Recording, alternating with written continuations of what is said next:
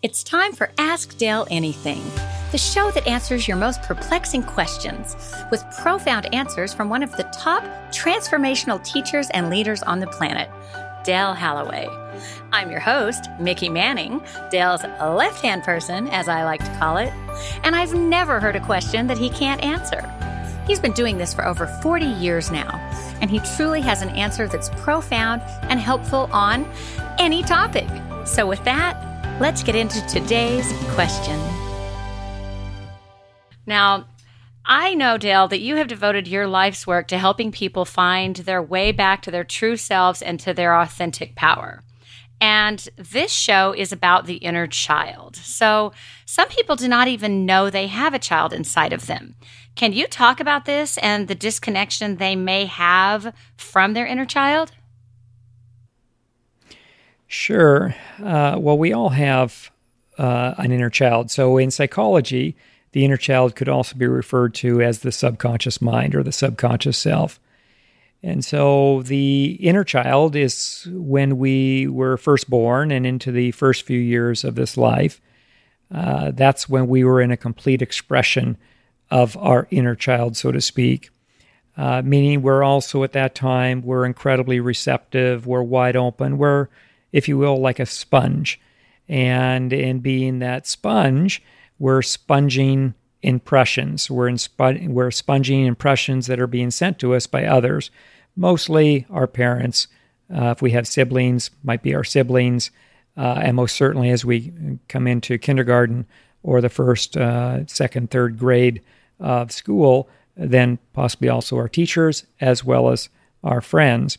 And so in this sponging period that we go through, because we're incredibly receptive and for the most part have little or no filter, this is what begins to create, if you will, what turns out to be situations later on in life, that those situations are created as a result of these impressions. So let's say we have a parent who's just incredibly negative, and anything that ever happens to them, for the most part, their go-to is doom and gloom, or just a lot of negativity.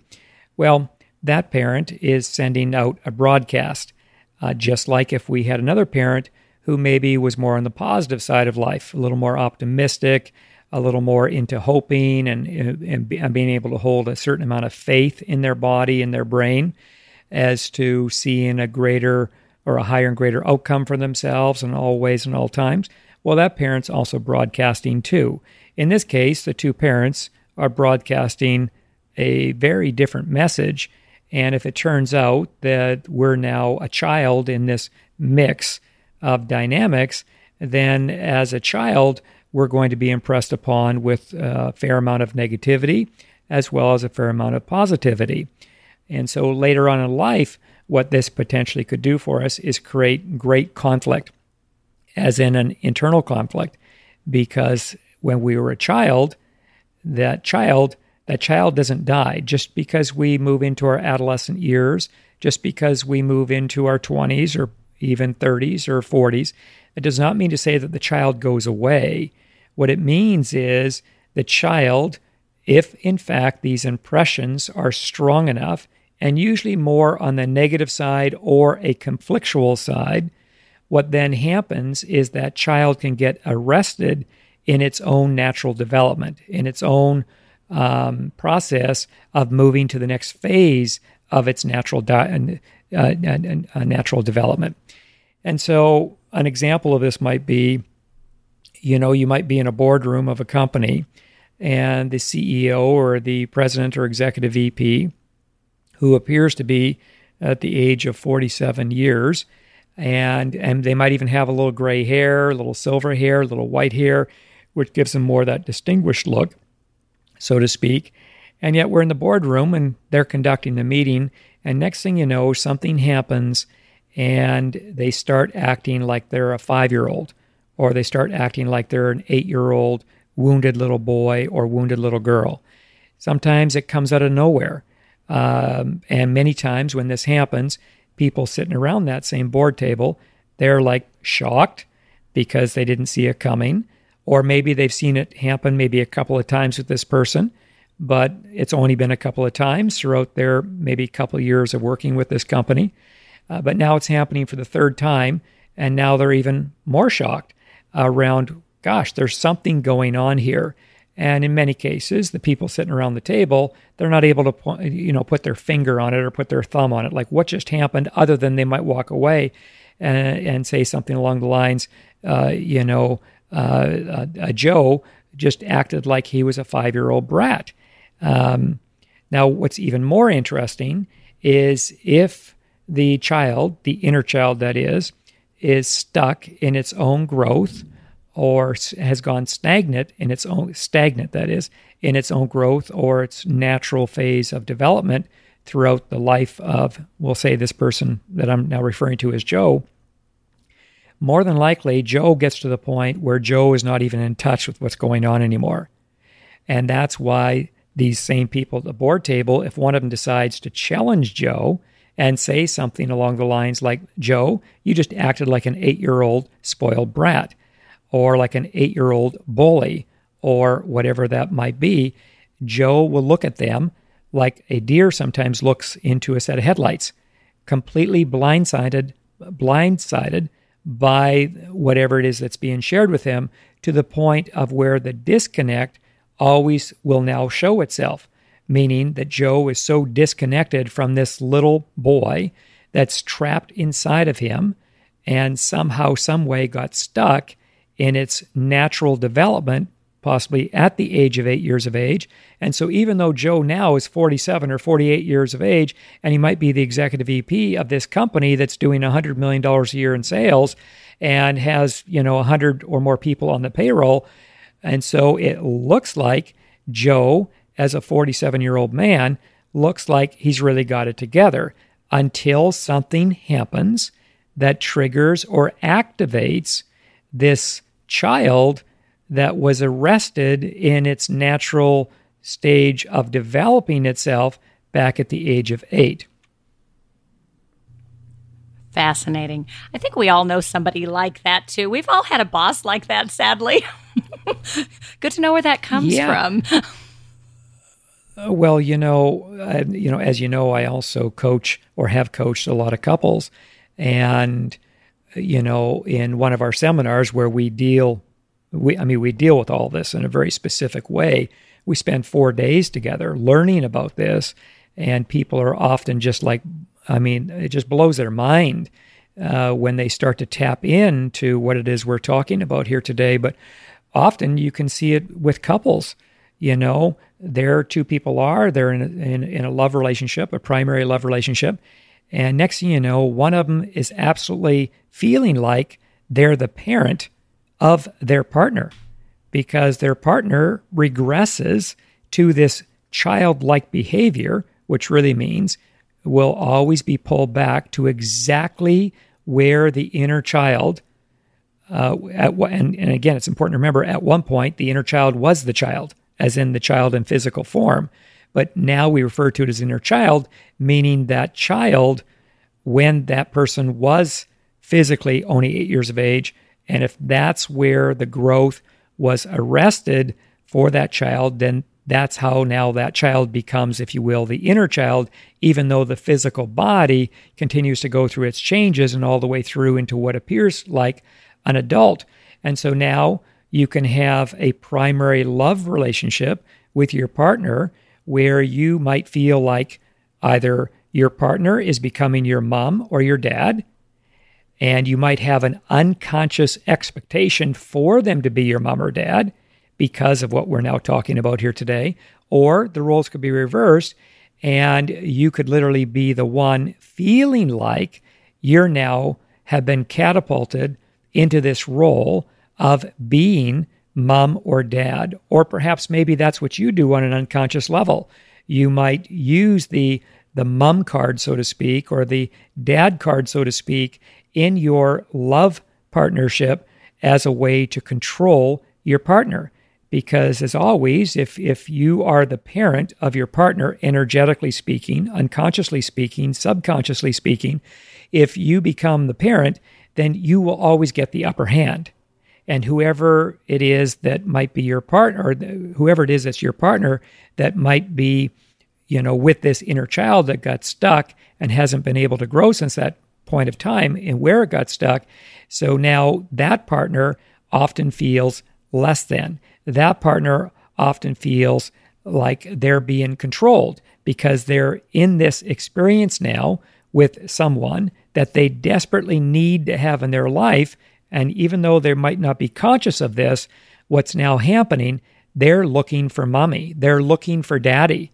And more specifically, it's their inner child. It's their trapped inner child that's potentially looking for another mommy, another daddy. And so, in the seminars, we often see this where two people that have been in a partnership for the last 5 years, they go through the seminar, and next thing you know, they light bulb moments. It's like one light bulb moment after another one, the ahas that they start to experience, and sometimes to the point of where they even become disgusted with what it is they're now seeing in that of the makeup, in that of the structure of how they do their primary love partnership with each other. I'm having a few aha moments myself as you're saying that, where I can see where I was the child and then I became the parent, and somewhere that shifted along the way. Yeah. Now, this actually leads right into our next question from one of your students. This is from Bob in Nevada, and Bob asks, I knew about the inner child, but did not know I had an inner parent. I learned this at a seminar of yours, but am still having trouble understanding it. It seems like my inner child is very timid and the parent inside me is very mean. Does that make sense? And what can I do about it? Yes, it makes, at least in my world and the way I view all this and experience it, and then of course teach it and share it with others, it makes complete sense. And I'll explain why. So remember when I was talking about the impressions that occur when you're a child from mom and dad or siblings or aunt or uncles or teachers and friends and so on. In that phase, this is also where we learn how to parent because we're now being parented. And if our way of parenting is coming from a parent, or maybe even both parents, where there's a mean streak behind the parenting.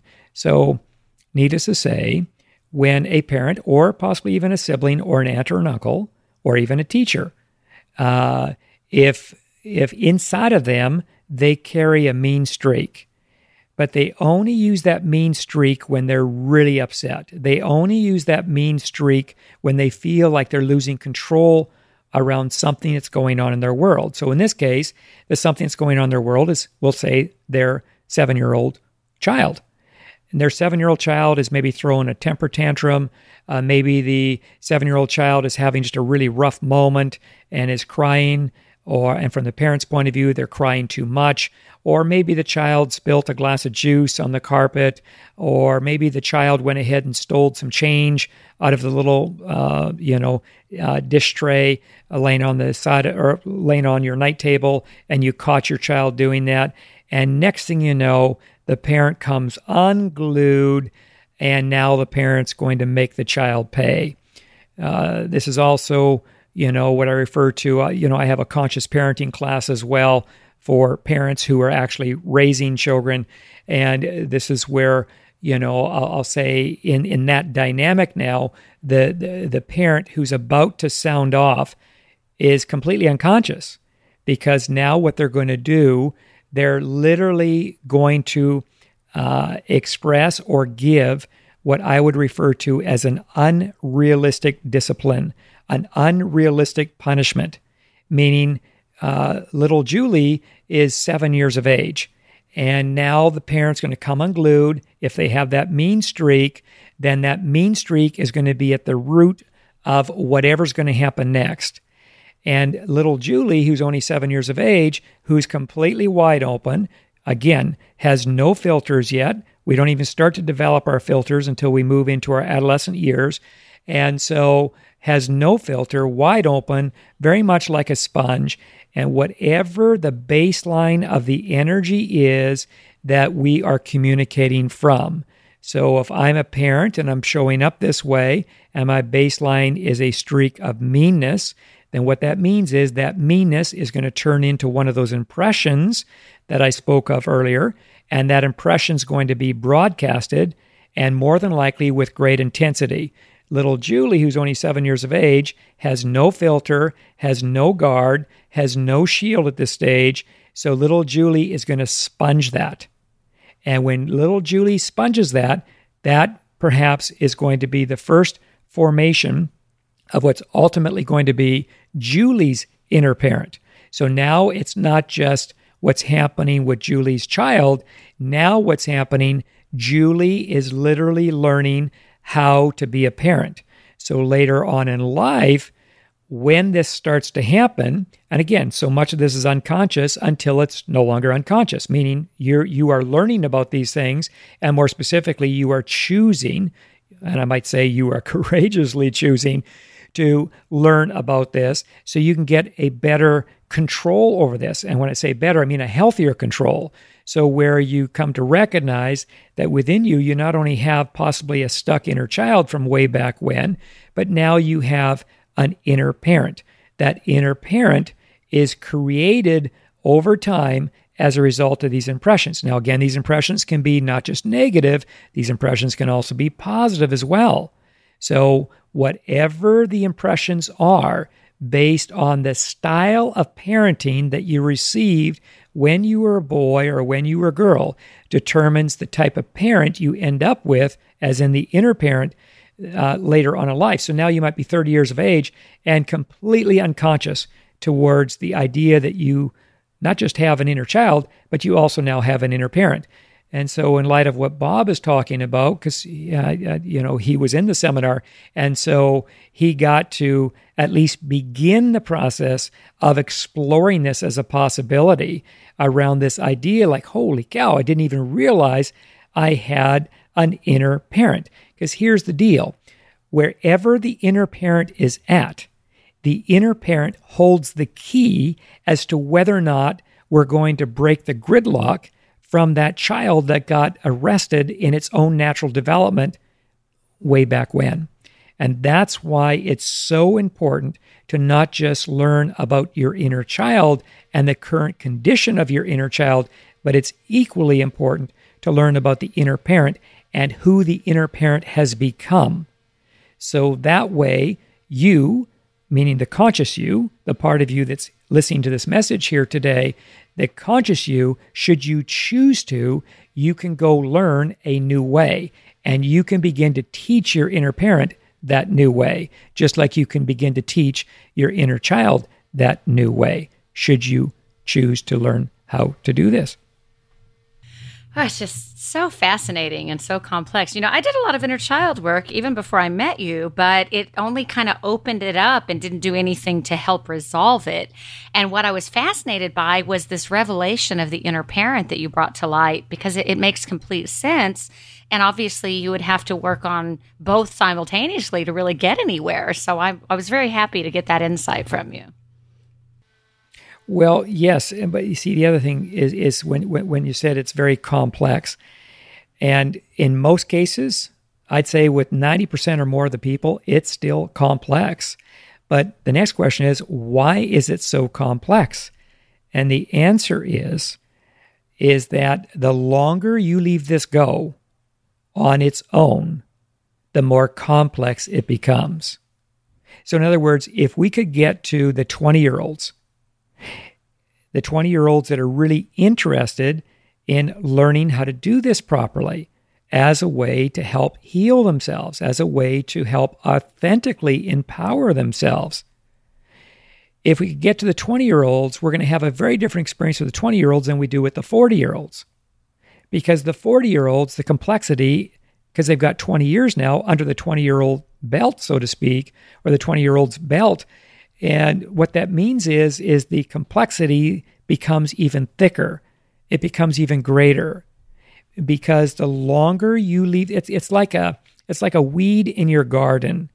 If your way of dealing with the weed in the garden is to ignore it, if your way of dealing with the garden is maybe even to pretend like it doesn't exist, when in fact it really does exist, and maybe it's because you're afraid of the weed. Maybe you're afraid that it's going to hurt when you go in and pluck it out, or whatever the deal is. And everybody's going to have something that's very unique to them as why they don't want to pluck the weed.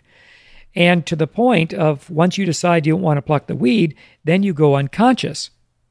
And you can get to the point where even though the weed still exists and you'll walk right by it, you just won't see it anymore. You won't even see the weed, and more specifically, you won't see what the weed is now doing underground.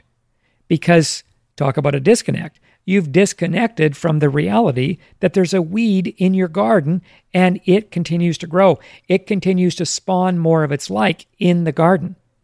But now, because I don't want to deal with the weed, for whatever my reason is, now what's happening, I can literally be standing right beside the weed, but I no longer see the weed. Others might see it. I'm not able to see it, though.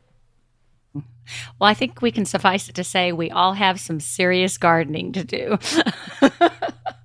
Well, and as you know, this is one of the reasons why I do what I do, on the planet, is in terms of helping people, because I get it. It's complex. And the truth is, you're going to need somebody. You're going to need somebody or something, as in a program, to help you to undo, unwind, dissolve this complexity that's been allowed to grow over a period of 20 years, 30 years, 40 years, and so on.